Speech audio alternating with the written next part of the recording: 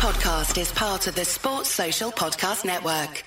Welcome to Across the Pond Sports Podcast, part of Across the Pond Sports Network. Don't forget to drop us a rating and review after the episode. Check us out on social media and on our website at atpsports.net.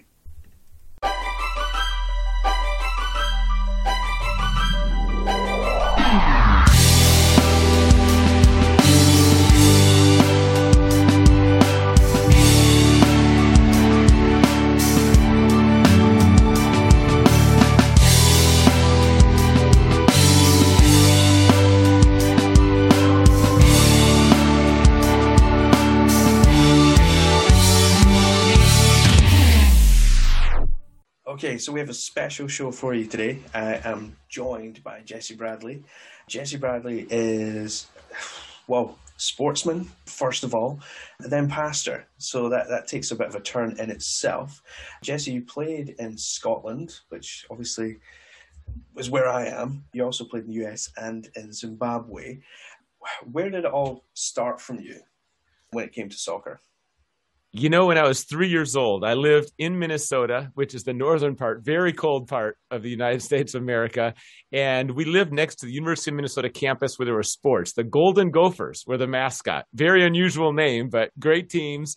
And when I was going to the games, basketball, hockey, just the different sports, football, I told my parents, this is what I want to do when I grow up. I want to play sports, stadiums. I just love it. And so the passion was in my heart. It really as soon as I could even speak. I mean, that's how it gripped me.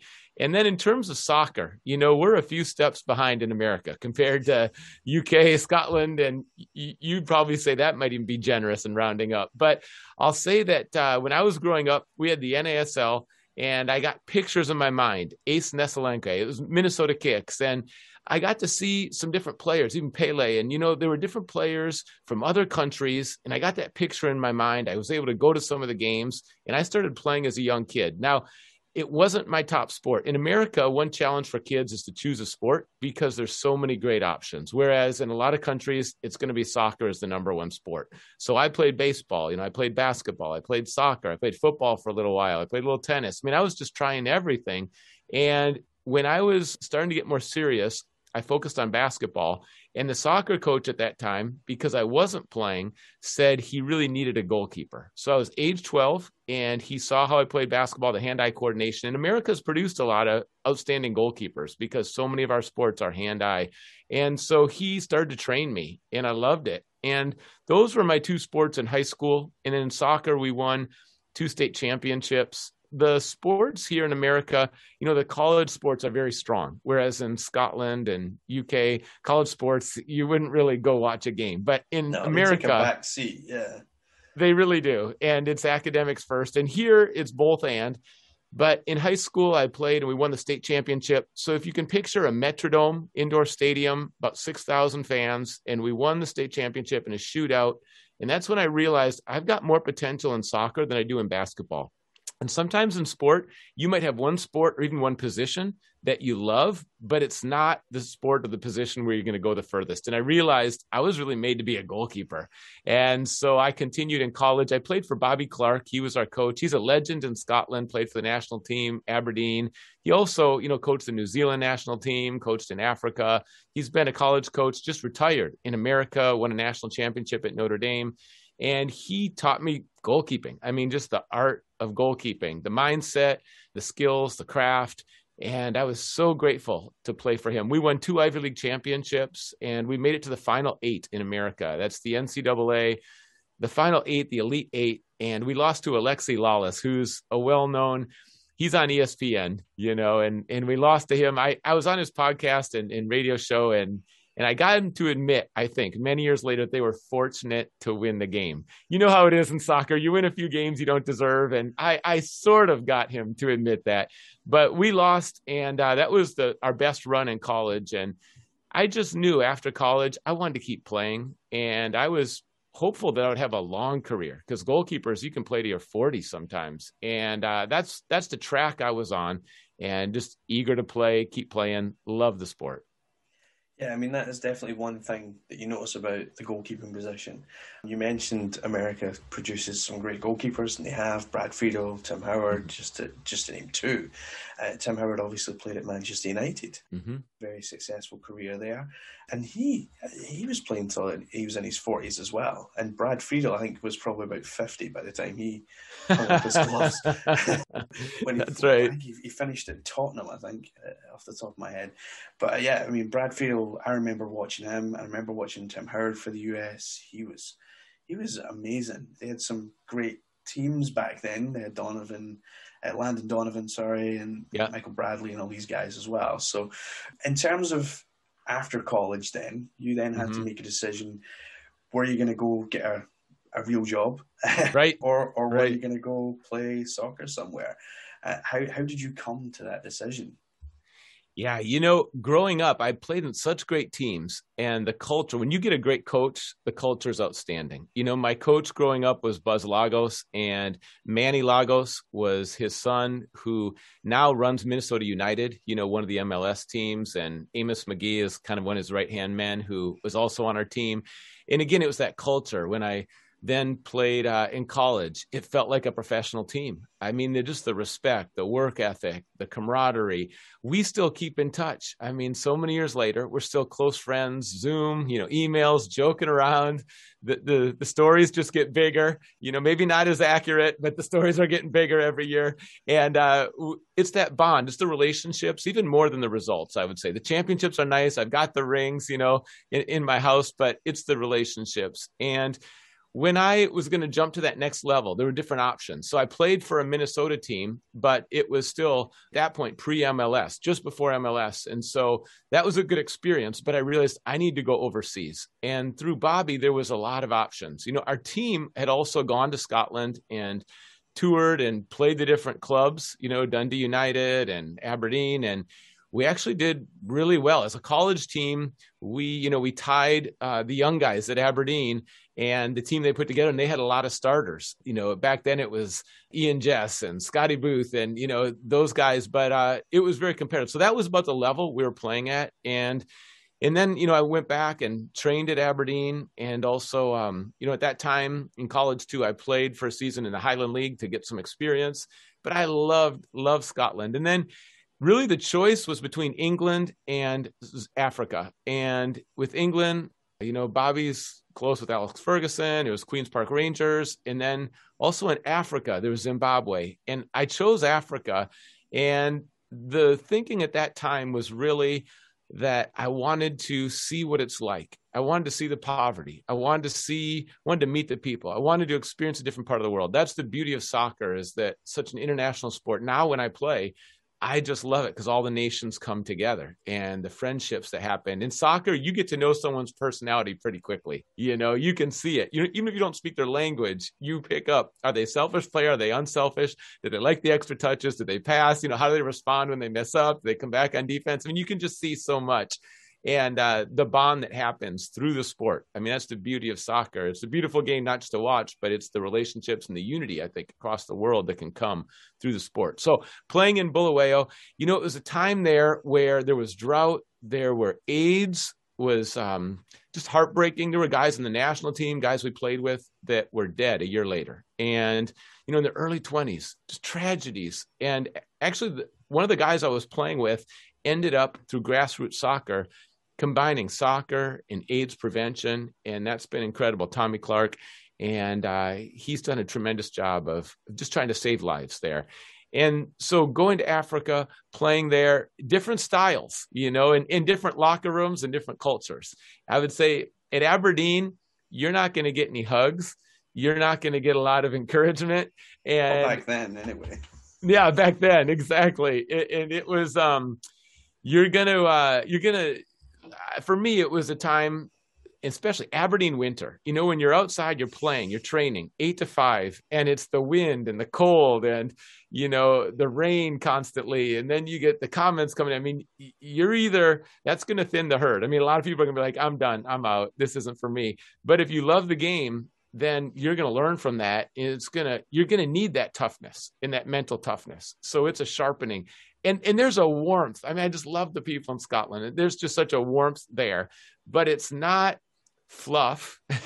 No one's going to, say something just to make you feel good. And then also it's really authentic. And so, when you have someone's respect, it's real and the communication's real. And what I'd say about Zimbabwe is the minute you get there, you just know they're thrilled that you're there. I mean, the love, the warmth, the smile.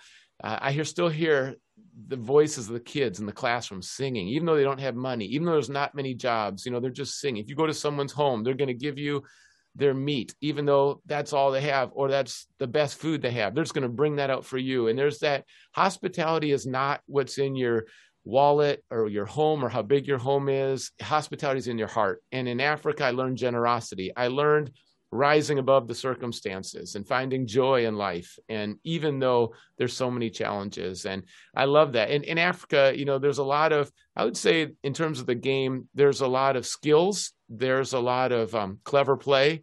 It's entertaining, athletic, quick.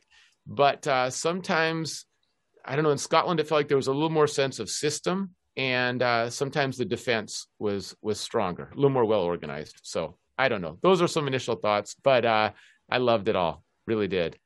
So going from what we'd call the North Sea weather in Scotland, where, it gets bitterly cold. I'm going to be honest, I played basketball so I could stay indoors rather than go out jumping. Because when I did play, and it's funny how you say that you played basketball initially and then went to play soccer, because when I played, obviously as part of your high school curriculum, you played soccer, but whenever we had soccer, I would be in goals. No, James, you're going in goals.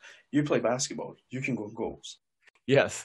And you know what? I was actually pretty decent. I won a tournament or two, and I quite enjoyed it. But you did have that kind of stigma. You play basketball, you're good with your hands. Yes. And that was literally the thinking and putting me in goals. That, and I had 2 left feet. So some people can't dance. I can't play football to save my life. So I gave that up quite quickly and stuck. I was the opposite. I stuck with basketball for that very reason.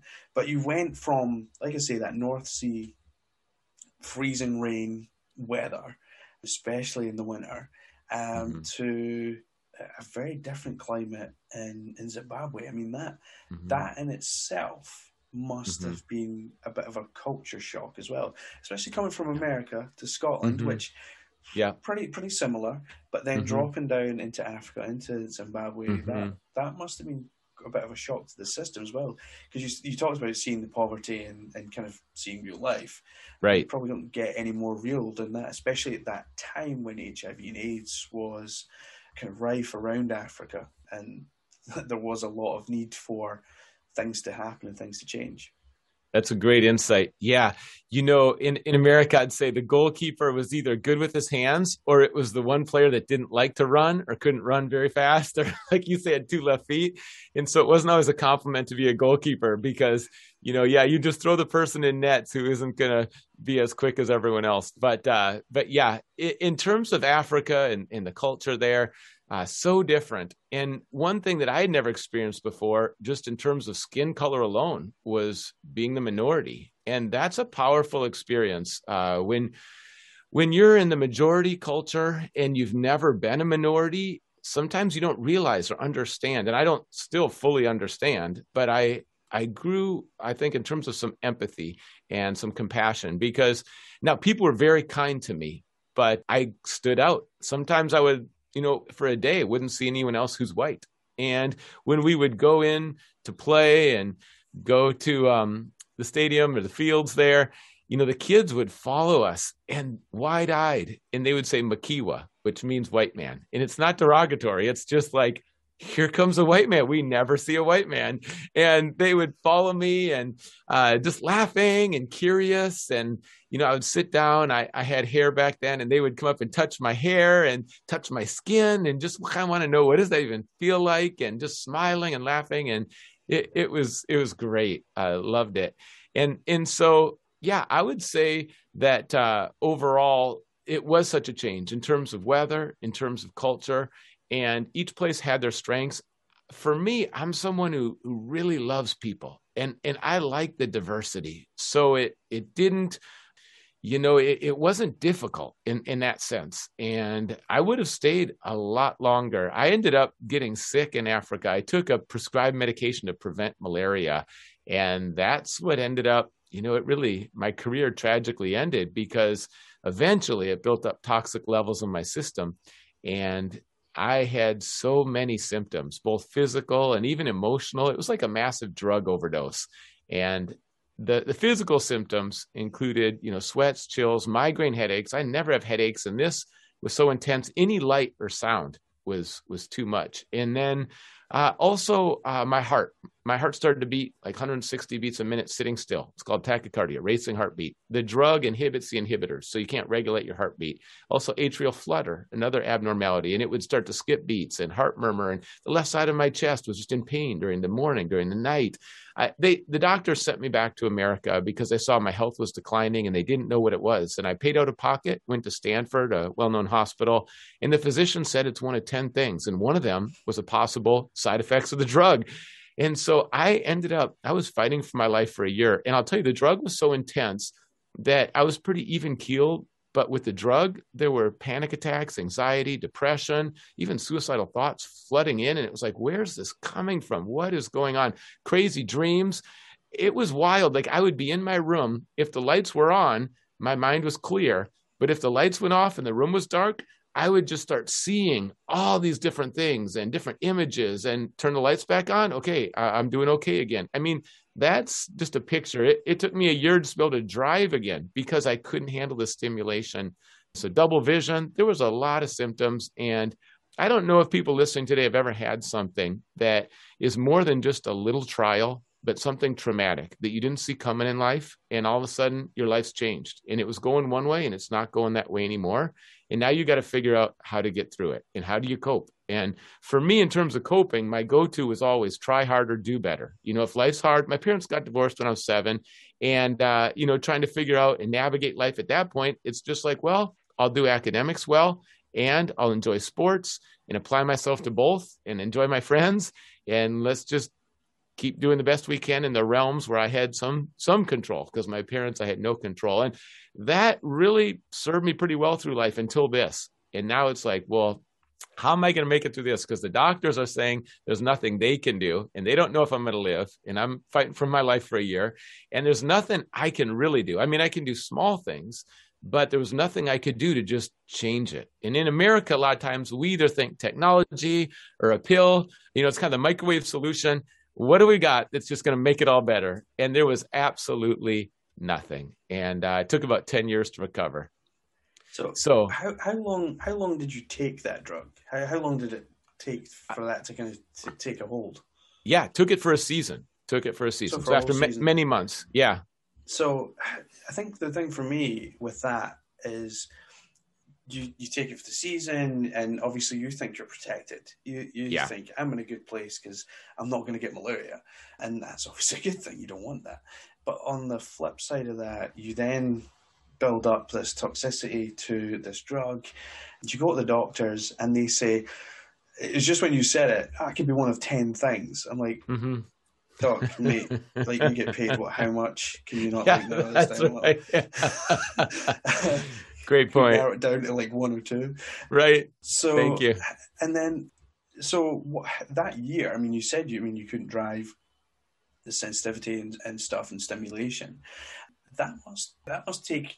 I mean, for anyone to be able. I mean, I've only been driving for 3 or 4 years because I got a bit lazy and didn't bother getting my license. But now that I'm driving, something as simple as driving, just going out, jumping in the car, going picking up a pint of milk or something, to not be able to do that all of a sudden, that would be quite trying. And there must have been lots of other things that you couldn't do in that year that you would used to be doing. So how did you fill your time, and what did you kind of do to kind of not overstimulate but still kind of keep your brain ticking over? That's a great point. A great question too, because you don't want to be too passive where it's like you're not taking any steps forward, but then there's real limitations and trying to get used to a body and a mind and just wondering and knowing if I'm ever going to have a healthy body or be in my right mind. I mean, it's going to be the grace of God, because the healing process, it was a real unknown. And, one fortunate thing is that the physicians wanted me to take the medication for a month after I returned to the States, because they didn't want me to get malaria on top of whatever else I was suffering from. And I told them no. And this was before we knew it was the drug. And I just knew deep inside that it's the medication and I'm not going to take it. Now, they pushed back pretty hard, but I just knew it and I held my ground. And it was like I prayed and it was like, I know this is the decision. This is the right answer. Now, we sent my blood to Center of Disease Control. They measured it. They verified the toxicity. And then the physician said, wow, that was really great. You didn't take it this last month, because, you're right. I probably would have died. So, at least they owned it on some level. But I just forgive and we move forward in life. But, going back to your question, there were so many things that I had to learn how to do. One of them was walk, and I started a chart, because when you're sick for months, you don't feel like you're progressing at all. And I had to see, okay, I could walk 10 minutes a few months ago. Now I can walk 20 minutes a day. And I had a heart monitor and I could see that, okay, my heart isn't overstressed and I can walk 20 minutes. And so I had to celebrate that. I had to every day find 10 things I'm thankful for. That's something I started to do, because it was easy for me to focus on what I didn't have and what I lost. But that isn't going to help my return if I get locked into what I don't have anymore. I had to learn how to grieve. And that's something I still is not natural. I don't like to do it, but I had to, and there were so many new things for me. One of them was prayer. My identity was in soccer. My identity was in success. My identity was in my career. My identity was in health. And then what do you do when all those things are gone? And I was wrestling with the question, well, who am I then? And what the shift for me was that instead of, as good as those things were and enjoyable as those were, I couldn't put my identity there. My deepest identity had to be in something that won't leave or can't be lost. And that's where I found it personally for me. And you probably have listeners right now that are all different backgrounds, but for me, it was like, God's going to be here in his love. And so that's where I found a security point right there. But even in praying for me, which was new, I didn't grow up in the church. I didn't grow up with the Bible or Jesus or nothing. And that didn't happen until, just before this, but I had to learn how to pray and kind of give some burdens to God. I had to learn how to let people into my pain. I had to learn how to, instead of being in denial, admit that I'm struggling, and then let people help me and receive help, and let people in and share some of the struggles and the disappointment, the pain I have and the questions I have. And that was all new to me. I was more in self-sufficient mode. I was more in achievement mode. And that was such an adjustment for me. And so there were things happening, and I had no idea how long it would take to recover. I had no idea what I would do in life, but I just knew that soccer was probably unlikely.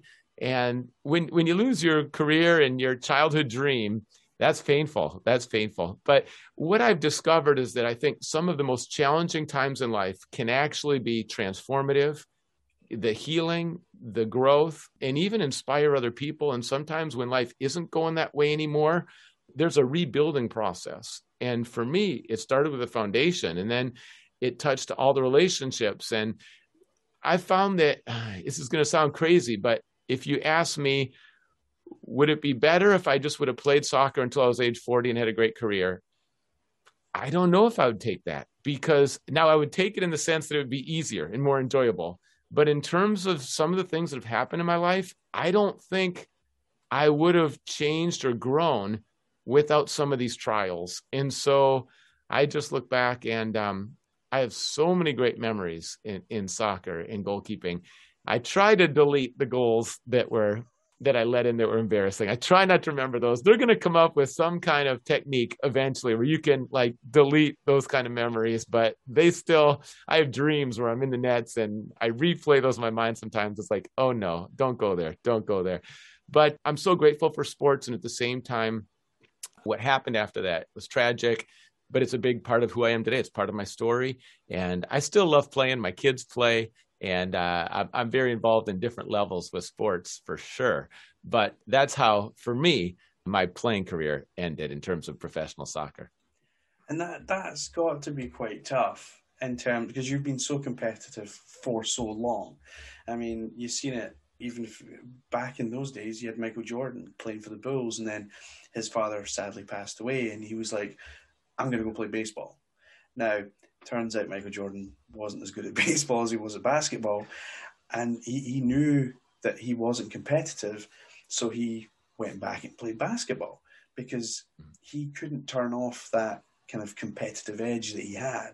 And even when he retired a second time, he then came back again because, again, he just had that competitive edge that he just couldn't he just couldn't get rid of it. That's right. To be sick, I mean, you obviously he was just retiring just to kind of put his feet up and play golf. But for you, you were effectively medically retired, and you didn't have a choice. And I think from my standpoint, that would be difficult to not have the choice, because I think that's right. When I stopped playing basketball, I stopped because I chose to. Whereas for you, as someone who's competitive and played at a good level, Elite Eights and everything else, that's something that, you know, you're like, yes, what's the next thing? What's the next thing? What's my goals next? And for that, suddenly, just like a light switch, turned off. Right. Yes. That must mentally have had an impact. Never mind the drugs and what that was doing to you, but that must have had quite a big impact on you as well. Absolutely. When you go out on your own terms, it's much more pleasant. When you're forced out, that's a whole different experience. And with sport, your body's your livelihood. So when your body's no longer capable, and for some, it's an injury, for some it's a sickness, for some it's talent, but when your body won't perform at a certain level, then your career's over. And it's so important to have another career. One thing I appreciate about the American system is that you can go to college, get an education, and then when your playing career's over, you have a sense of career. You've got some open doors. When I was playing in Scotland, I looked at a lot of the young guys, and some of them weren't as dedicated in terms of their studies. And it was like, okay, when this career ends, because soccer is not going to last that long, even if you play to your 35, you got a lot of living to do after that. You got a lot of income, you got some bills to pay.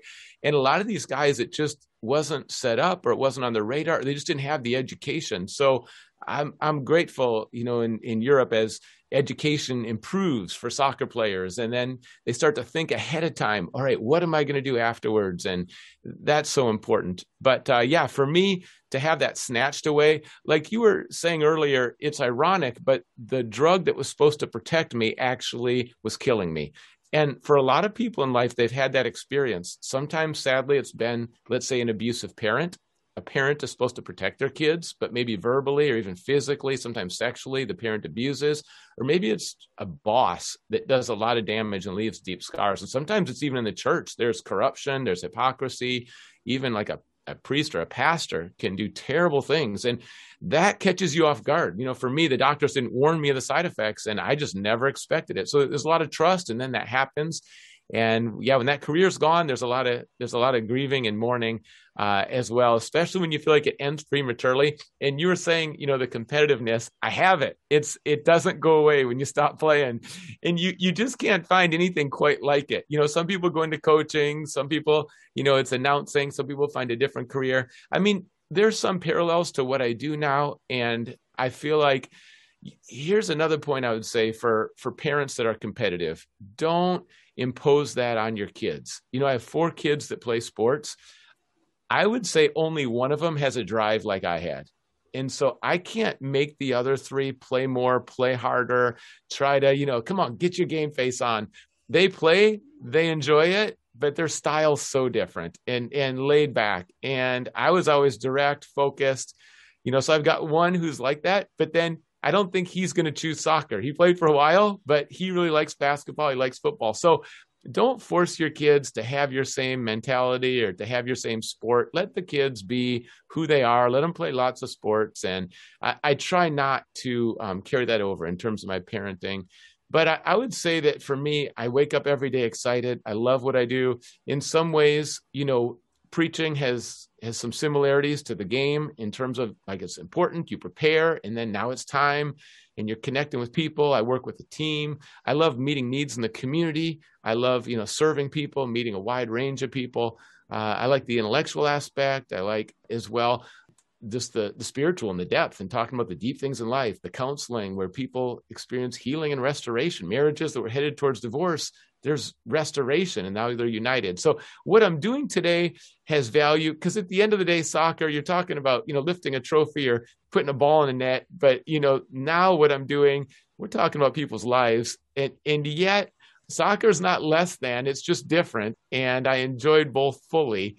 And I think I learned a lot from the teams I was on, the coaches I had, and that actually helped prepare me. And when sport is done well, it's really more than sport. It's how you learn about life. It's the lessons, what you pick up. Our coach, Bobby Clark, always said, it's the wee things. It's the wee things. And it's so true. It's how you do the little things well. It's how you do the things when no one's watching. It's doing it properly. And when you start doing all the wee things, the big things fall into place.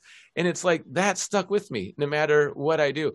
He would say every day, it's a great day. It's a great day, lads. And it would be freezing cold and raining, but it was like, oh no, that's the mindset. It's a great day to be playing soccer today. And just that optimism, the teamwork, the appreciation for the different guys on the team and the roles and how we work together as one. And, honestly, when I started doing in the church, I felt like, man, our team was so focused on soccer and we had a goal and we were going after it. I was like, how come things are so kind of casual or not focused? The teamwork's lacking in the church, and we're talking about something that's ultimately even more significant, or how come, I had the drive in soccer, and it's like, well, how come people don't get along well when they say they're all Christians when, we had on our soccer team a wide range of people, and we had a lot of unity. So those were some of the questions making the jump from soccer into, serving at a church. And I just think church should be alive too. Sometimes, I appreciate, like, there's Church of Scotland, Church of England. My experiences there, though, were sometimes it was like great people, but sometimes it felt, I don't know. I got to be careful what I say, but I just think church should be alive. Church should be vibrant. And just like a stadium, it's game day at Petardry, in Aberdeen, it should be, our lives should just be at home, at church, shouldn't be compartmentalized. Like, it should be something, there was no double life. It's just genuine, authentic, passionate, and we're doing it together. And there's a lot of joy in it. And that carrying over was big for me. So I was having flashbacks there to coaches saying, just the wee things. Yes. It was getting me.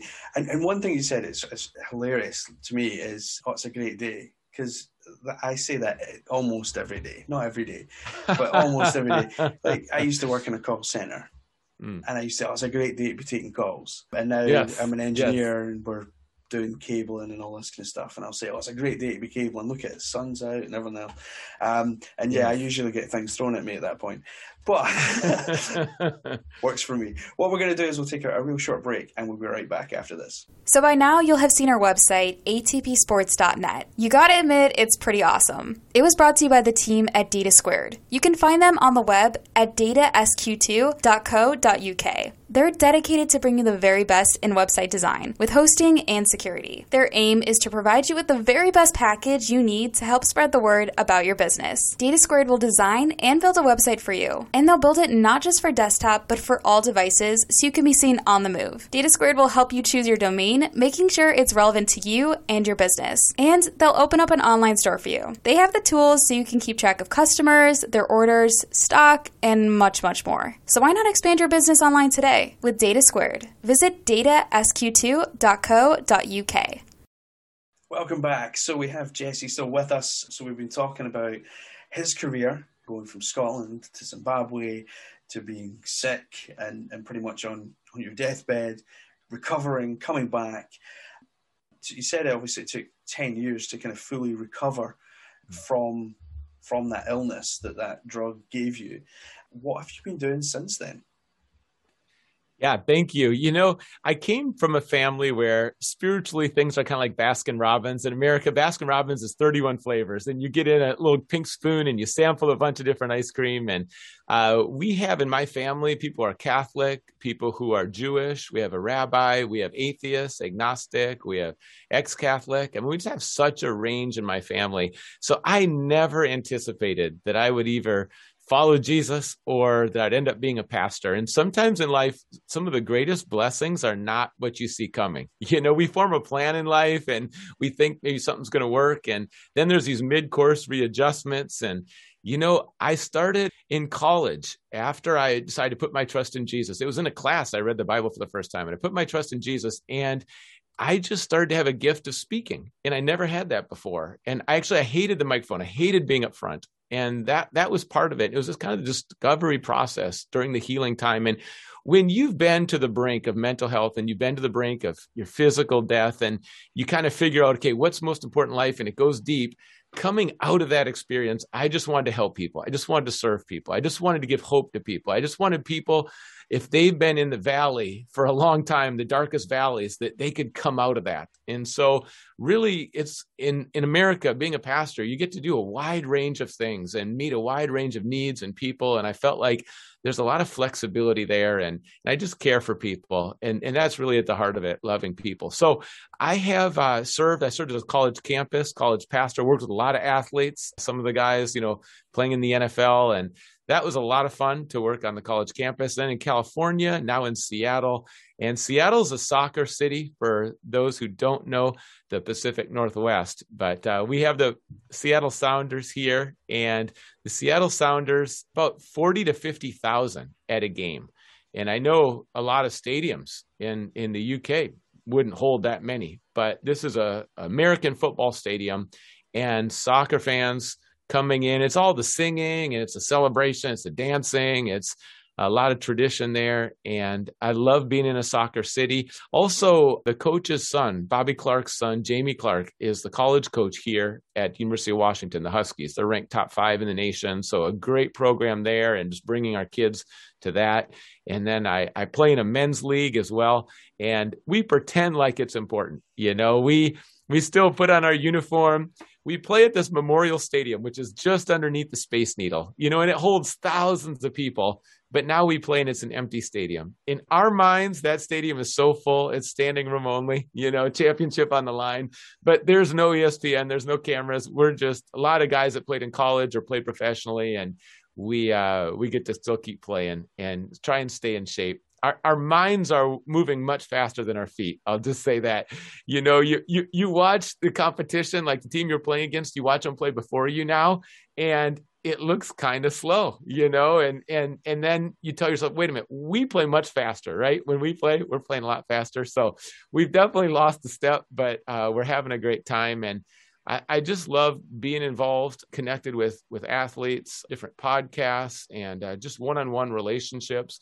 It's interesting. The backup goalkeeper of the Seattle Sounders right now is from my college, Dartmouth College, same height, same weight. And my joke is, the Sounders could have saved a lot of money if they went with the older version. Maybe the goals against would have been a little higher, but they could have saved a lot of money on that move. So I still feel like I've got 10 years of playing in me that is still in there, but I try to not overdo it. It's not so good when a pastor gets a yellow card. It's just something about that, just some dissonance there. But I do like to play hard, and I talk a lot and have fun and just enjoy the game. I think one of the players that I remember from the Sounders was Clint Dempsey. He played in England, played for Fulham for a number of years, and I was always a huge fan of Clint Dempsey. And when he obviously he was coming towards the end of his career, went to Seattle. And I actually followed Seattle through those couple of years because of him.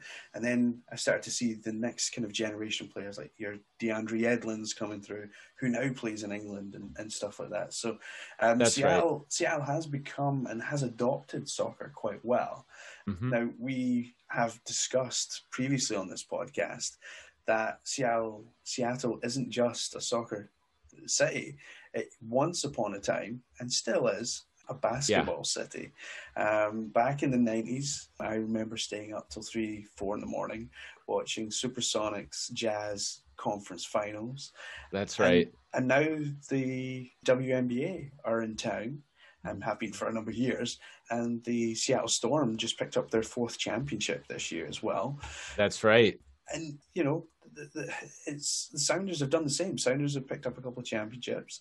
They're doing very well for themselves. And I think from where American soccer was pre-Beckham to post-Beckham is very different. And what's really strange is years and years ago, you mentioned him earlier, watching Pele. Mm-hmm. Pele was like the biggest superstar of that time. Beckham was one of a number of superstars, but he seems to have been the one superstar that has caught America's attention and been like, oh, you know what? Soccer's actually not that bad. We'll start watching that now. We'll start playing it. Our kids will start playing it. So Seattle's definitely a soccer city. I think it's been adopted very well into Seattle. And whenever I see a game, obviously before COVID, the stands were filled. Like, there was probably a few empty seats here and there, but you couldn't actually notice them on the TV because the fans were out in force. And that must be good for you and good for the community as well. And I think in American cities, sports teams kind of embody the city kind of thing in terms of the city's mentality. So that must be good for you as well to be able to then go out into the community as a pastor and talk about the Sounders and talk about what they're doing and talk about what people can do in their lives. That's right. And we were able to partner with the Sounders. We had a faith and family night. So one of the players spoke and then I spoke. And so there's some great overlap there. They have an organization that's run. It's top notch.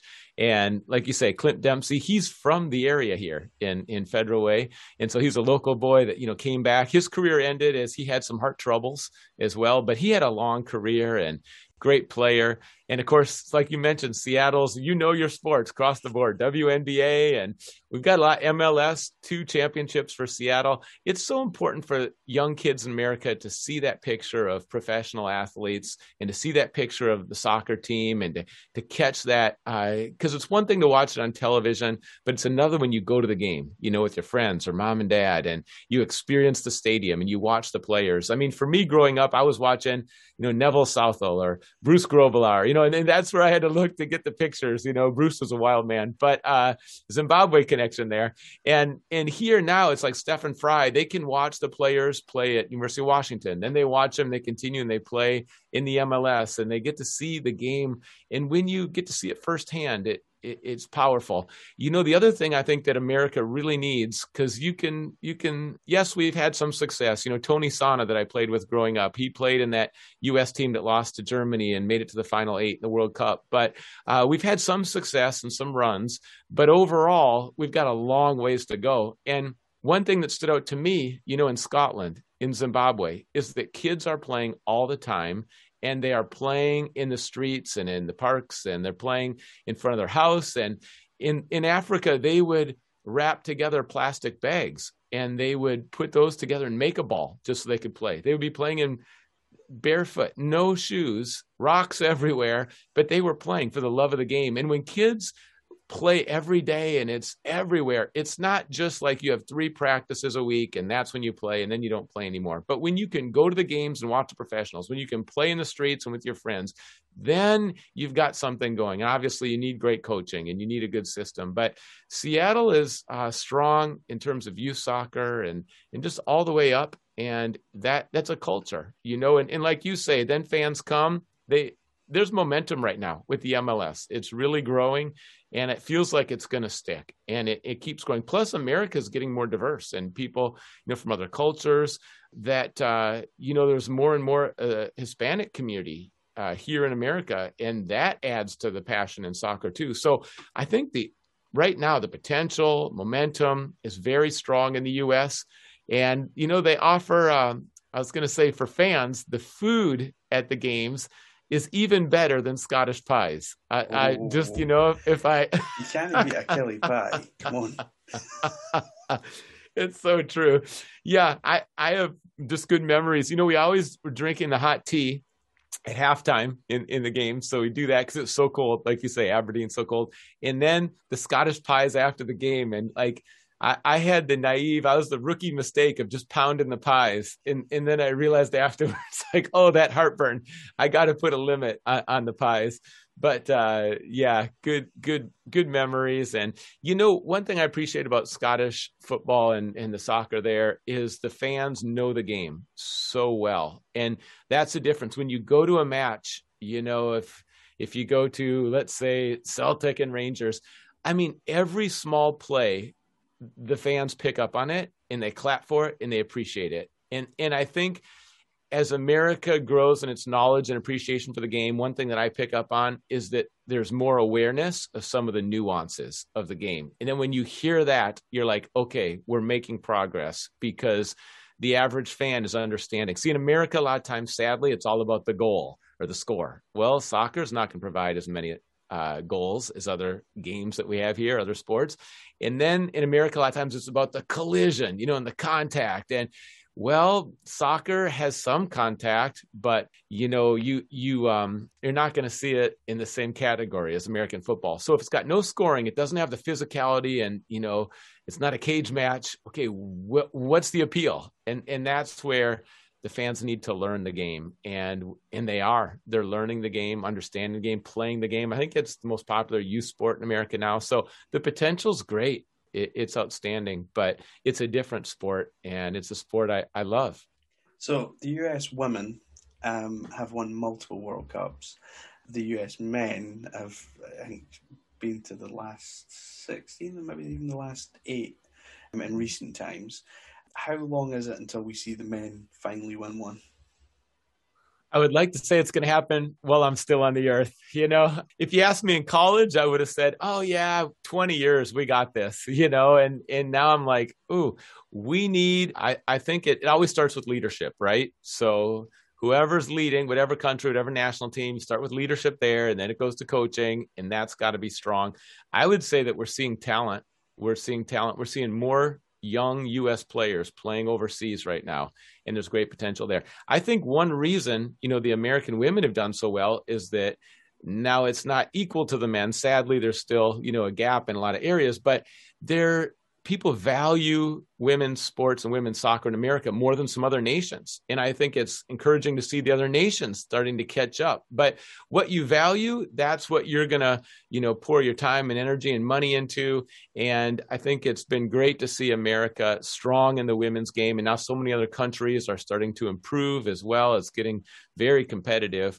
But for the Americans, one challenge we'll always have is that there are, 4 or 5 just sports that are big in America. And when you think about soccer, it had to climb up, from maybe number 6 or to number 5, to number 4. It's had to climb up where football is going to be number 1, NBA number 2, and trying to make progress that it's the best athletes often move to other sports in America. And that's a challenge when you're trying to compete with teams where it's the number 1 sport in that country and the best athletes go to that sport and people know that sport and has a tradition that's strong too. So there's a lot of catching up, but I would say 20 years is the reasonable goal. Let's go 20 years. 20 years from today. Write it down. 20 years. Let's go 20 years. We'll probably say the same in 20 years. Yeah. Right then. Well, before we let you go, as it's your first time on the podcast, we always ask for your power rankings of your top 5 sports films of all time. 5 down to your top number 1. Okay. So we'll see what you've got. What is your number 5? Very good. And let's see, it's tough to put them in order. I'll just start with, let's go with American football first, and we'll go number 5. Remember the Titans. And it's a classic because it's interesting. I think the movies that you're drawn to resonate deeply and you share some passion that you're seeing, in the movie. So for me, Remember the Titans, a passion in my life has been seeing people from different cultures come together in unity, and black and white in America has been tense for a long time. We adopted a boy who's black, in our family. And I love it when people of different nations and cultures come together, united, and figure out how to do it together. So that movie moves me, even though you kind of know where it's going. Denzel Washington's great. It's still, that one catches me. It's like, no, I'm not crying. It's just my allergies, So, right, clearly, So let's go number 5. Let's say number 4. How about a classic? How about Chariots of Fire? Chariots of Fire. And you got to turn the clock back there. But I'm going to go Eric Liddell. And sometimes in a movie, there's a line that sticks with you. And when he says, I was made for a purpose, and he's explaining to Jenny, God made me for a purpose. He made me to run, and he made me fast, and I can feel his pleasure when I run. And I think it speaks to that. For me, sometimes faith is compartmentalized into 1 hour, or you have to be a missionary. It's like, no, you can walk with God as a soccer player, and then also I like to run, and I feel that pleasure when I'm just going for it from God. So Chariots of Fire, we'll put that in. And then let's see, number 3, let's go with Miracle. Miracle is a hockey movie. And I mentioned earlier, I grew up in the University of Minnesota campus going to the hockey games. Herb Brooks was the coach, and Miracle on Ice, this was the team of American college players in hockey who knocked off the professionals from the Soviet Union. And it's considered the Miracle on Ice, and this goes back to the 1980s. But this was a movie about that, based on a true story. And I watched those teams. I watched Herb Brooks. I watched the work ethic. And what I saw in those teams, I experienced in those memories of going to those games and then seeing them win that was phenomenal. So it's a Disney movie. I still, the real story is what gets me there. It's such a good film. I only watched it for the first time a couple of years ago. I kind of put it off. I'd seen it on like Netflix or something for a while. Yes. But I was like, I started watching it one night and I was like, I got into it. And then the bit that gets me is where he does the "Who do you play for?" Yes, and that's like one of the iconic scenes and my favorite scene. Yes, after I think they got beat off Norway or something like that. But yeah, that's definitely one of my favorite scenes, and that film's come up quite a number of times actually. Has it? Yeah. Okay, so that's very good. A favorite. And your number 2. Yep. Number 2, let's go with an American classic, Hoosiers. And that's basketball, but I said basketball is my passion growing up. And it's small town Indiana basketball. I always like the underdog stories. And then there's a father-son element in there. And for me, that was a big deal with my relationship. I have a dad, stepdad, and just, my dad, when my parents got divorced, was gone. But then I forgave my dad, and we reconciled. There's healing in our relationship. And just to be close with both my dad and my stepdad, I'm so grateful for those relationships. So yeah, you combine small town, taking on the big boys, and basketball, and the father-son. So I'll go Hoosiers number 2. And number 1, I'm going to go with probably the first movie that really captured my mind and heart. And it's the original Rocky.